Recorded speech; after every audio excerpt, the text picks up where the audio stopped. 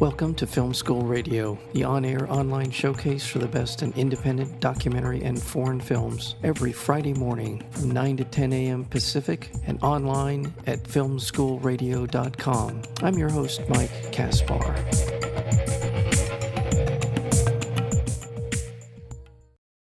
The Penny Blacks is a nonfiction investigative thriller that begins when Will, the estranged son of a conman, agrees to safeguard the mysterious $1 million stamp collection for an unknowable Russian neighbor. After the neighbor vanishes without a trace, Will searches for the collection's true owner, confronting his fears and integrity head on. But when some of the stamps suddenly disappear, the filmmakers are forced to re-examine Will's capacity for honesty. Speaking of which, we're joined today by the director, and that would be Joe Saunders, as well as the producer, Alex Greer. To both of you, welcome to Film School Radio. Welcome back to Film School Radio. Thank you. It's good to be back. Yeah, thank you so very much.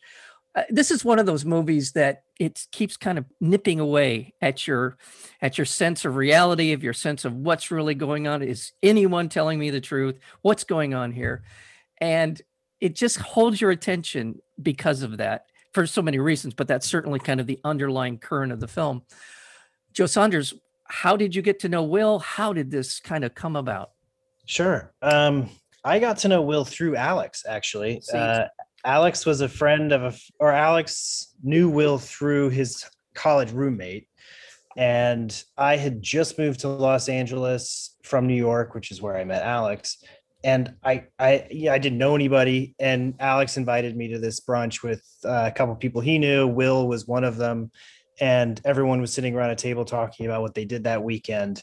And Will comes out with this like really elaborate, outlandish story about his neighbor giving him $1 million stamp collection and asking him to hold it, which sounded like something out of Godfather. I was immediately intrigued. And Alex and I were actually just finishing Billy Mize and the Bakersfield Sound. And I think it had already played at the Los Angeles Film Festival. So, we were both kind of eager and looking for a new project. And this sounded so fascinating that we just grabbed our camera and went over to Will's and just started filming, thinking he was going to come back in a week because he was only supposed to be gone for 2 weeks, this neighbor. And he never came back. So when he never came back, more questions started brewing. We wanted to know where the stamps came from. We wanted to know what happened to his neighbor. We wanted to know why the neighbor gave the stamps to Will. I mean, his wife was still in the apartment a few doors down. And did she know about the stamps? Did she know that Will had the stamps? All of these questions just kept popping up. And as soon as we got little answers on those, more questions came. That's how this whole thing started going. And then, yeah, you're right. Who do you trust? Who's giving you the right information? That became a really big piece of this whole puzzle. How to figure out what that truth is. And Alex, why Will? Why did Will get the stamps? There's so many basic questions here, right? Was your spidey sense tingling as you were talking to Will? Alex, how did it grab you at the time you were hearing this? Frankly, I had many interactions with Will before this. And so his style of storytelling or of living, I don't know where you draw the line between the two with him, was, I don't want to say numb on me, but I knew him a little bit by that point, or I thought I knew him. So it was really Joe's spidey sense that launched this thing. Joe was the one that recognized, wait a second, this is an insane story. We need to actually sit down and document this. And Joe, I think you showed up at his house either that night or the next morning with a camera. The next day with a camera, thinking, by the way, it's fun to add, thinking that this was going to be just a short film. Yeah. Because we thought that the neighbor was going to come back within a week. And here we are, I think 7 years later at this point.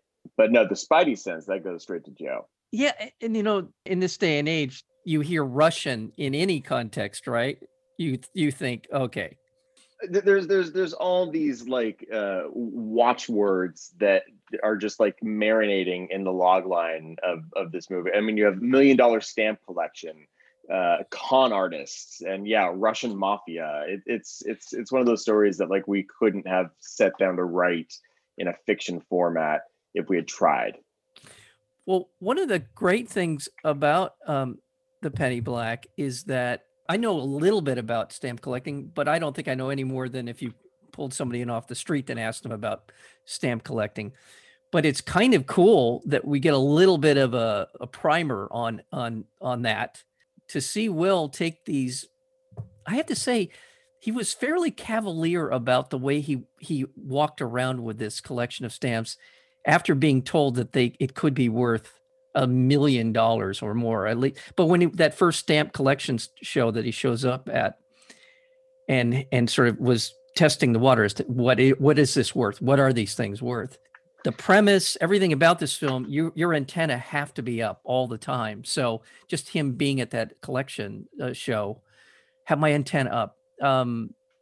Joe or either one. I mean, if I'm overreacting here, let me know. No, not at all. I mean, I think it's one of the things that makes Will so interesting to watch is because the things that motivate him don't motivate everyone else. Like his reactions to things are not the reactions that everyone else would have. That's what makes him so engaging and interesting to watch, because he is a little cavalier in situations that most people would not be.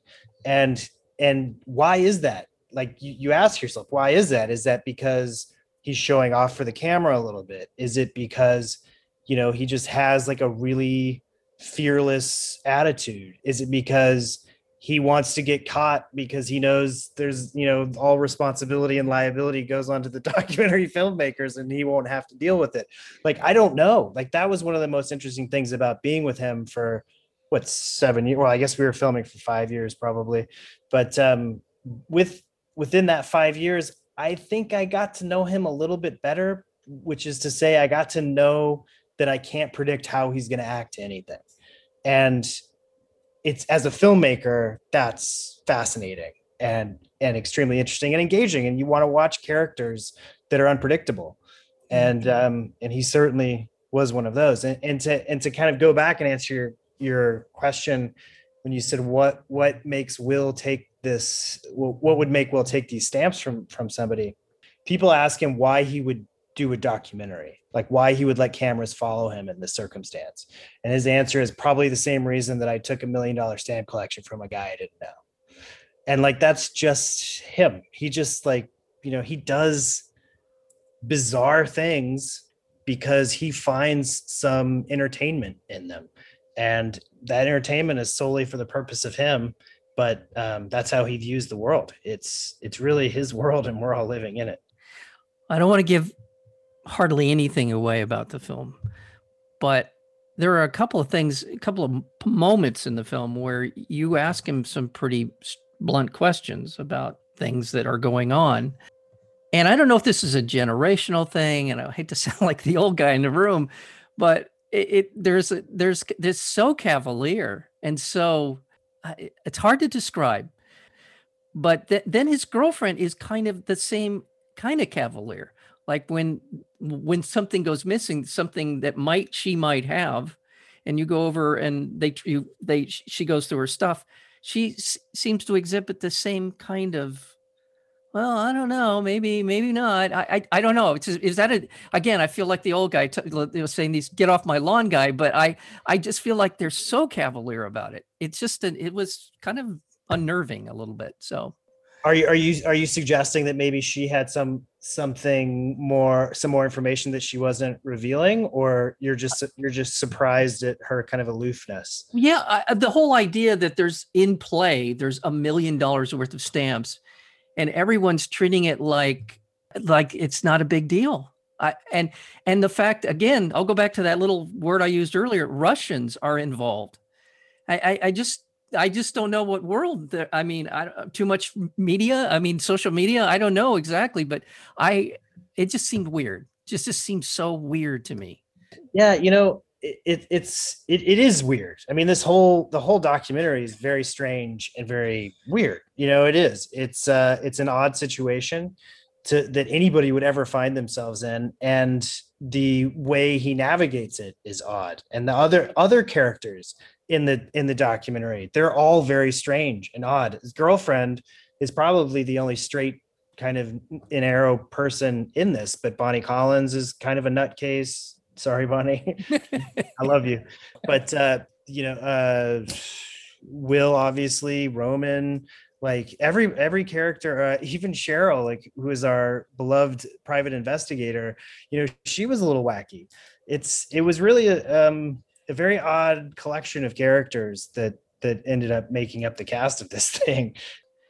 I hope you guys are writing a script for this, because this feels like an Elmore Leonard kind of. This feels a little bit like Get Shorty, and I mean, it just seems like it lends itself to something along those lines.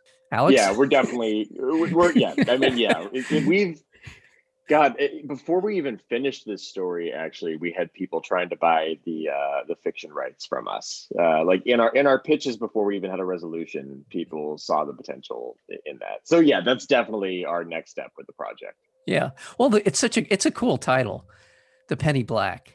Mm-hmm. I don't know what that is. I want to know more just from the title. I want to know more about that. What's the Penny Black? And then it is that is the MacGuffin. That stamps the MacGuffin in all this, right? Mm-hmm, I mean, there's just so many elements. It does feel like a noir kind of, and even I know the poster sort of has a noir vibe to it. So, yeah. So I mean, yeah, at a certain point while filming, because this was a doc, this was a story that was happening just in real life that we were following, and I think about like a year in, we realized it was a pretty heavy noir. And, obviously when we finished and cut the movie together, most of the creative choices from the score to the poster to, just generally how we're pitching it. It's very much a nice, like classic Los Angeles noir. That's the other part. Most of the original noirs took place in Los Angeles. That's exactly what I was going to say. It's perfect. It's perfect for Los Angeles. And it's West LA, and it's an exotic place for most people outside of the area would think that West LA is this incredibly, colorful characters. Shall we say? But there's seedy and dark underbellies beneath the dream factory. That's Hollywood.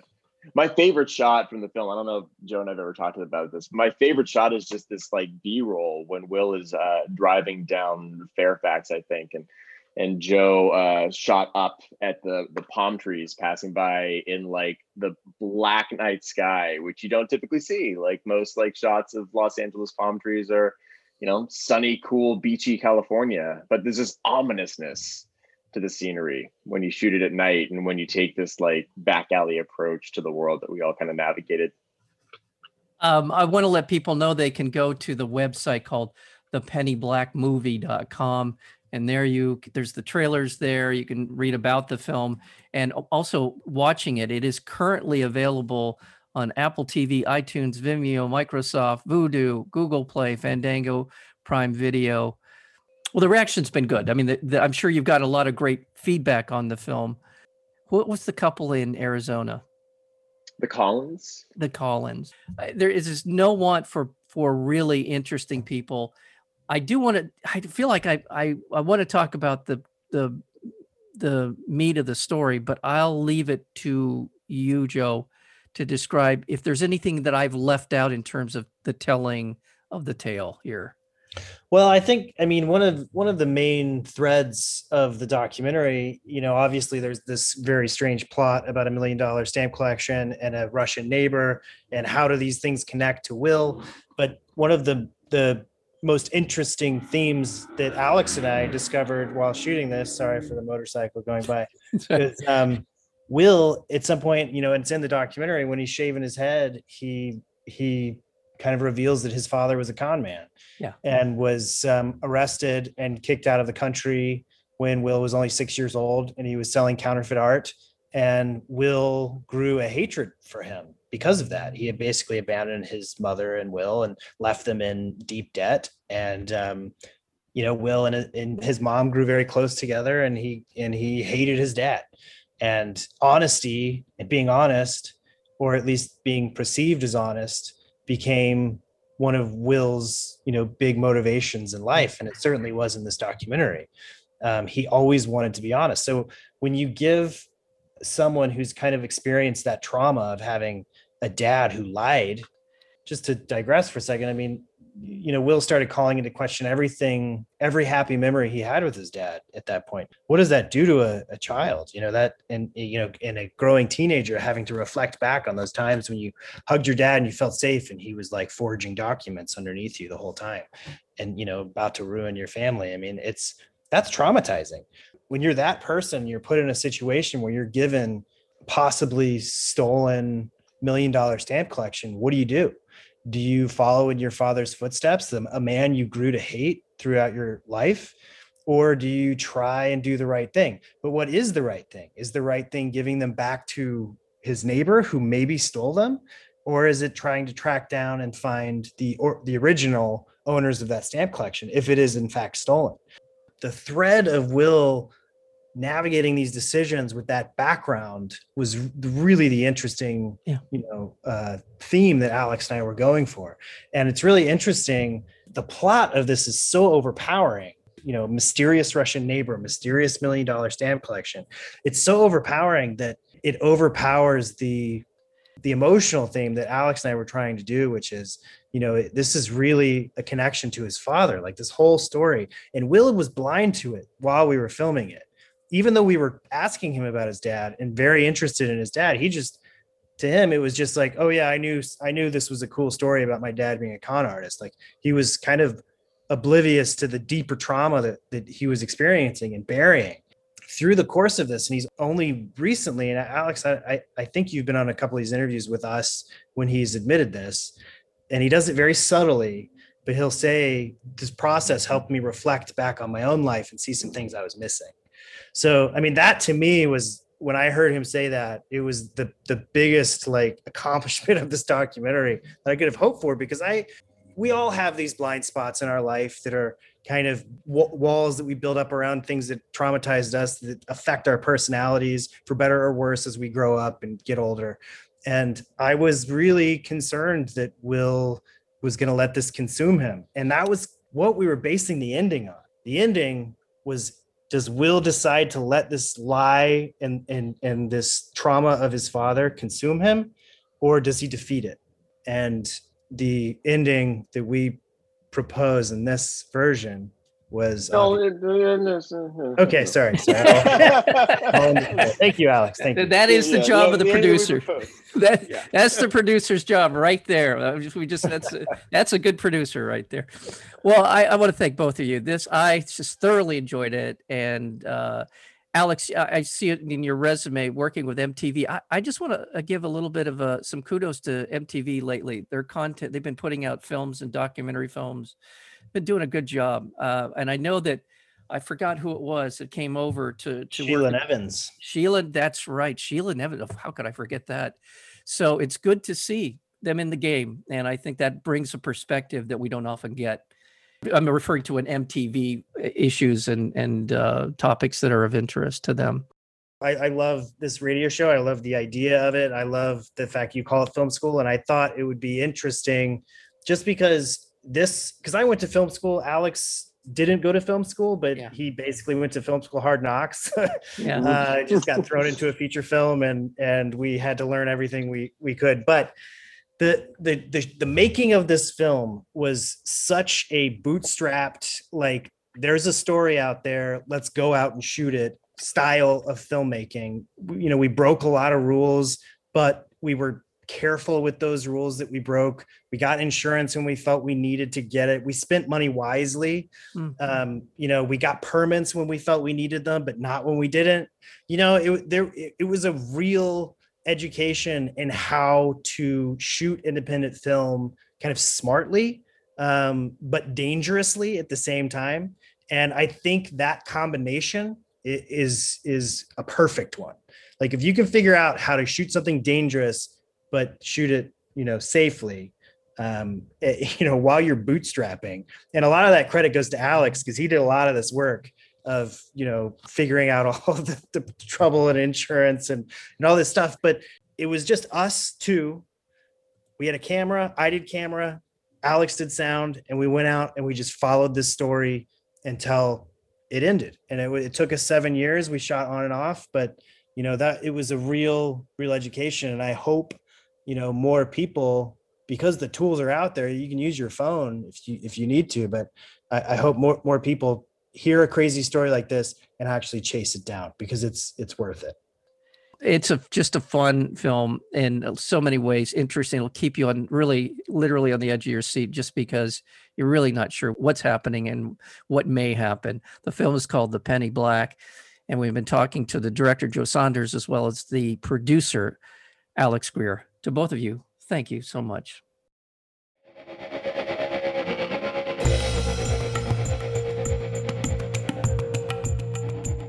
You've been listening to Film School Radio, the on-air online showcase for the best in independent documentary and foreign films. You can find out more about the program at filmschoolradio.com. I'm your host, Mike Kaspar. Thank you for tuning in, and we'll see you next week with another edition of Film School Radio.